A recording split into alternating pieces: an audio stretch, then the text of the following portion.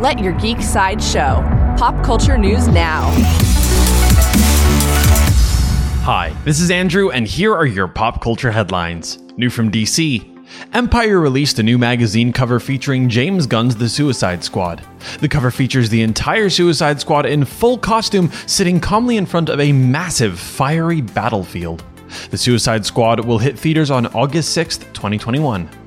Also from DC, the CW released 2 new photos of Batwoman's redesigned costume. Season 2 will see actress Javicia Leslie playing the role of Ryan Wilder, who becomes the new Batwoman. Season 2 of Batwoman will premiere on the CW in 2021. Coming soon from Netflix. Netflix and Ubisoft are working together to create multiple new series in the world of Assassin's Creed. There will be a live-action animated and anime series. Ubisoft's Jason Altman and Danielle Krenick will serve as executive producers for the live-action series. New from Netflix.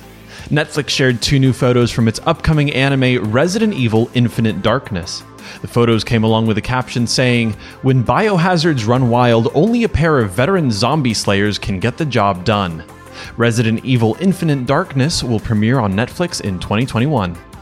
If you've been following along during Sideshow's Spooktacular event, you've probably heard about the annual scavenger hunt.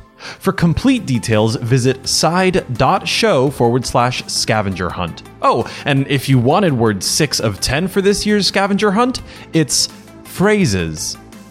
This has been your Pop Culture Headlines, presented by Sideshow, where pop culture is our culture.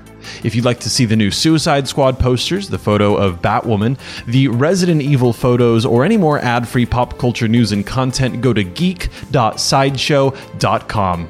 Thanks for listening, and don't forget to let your geek side show.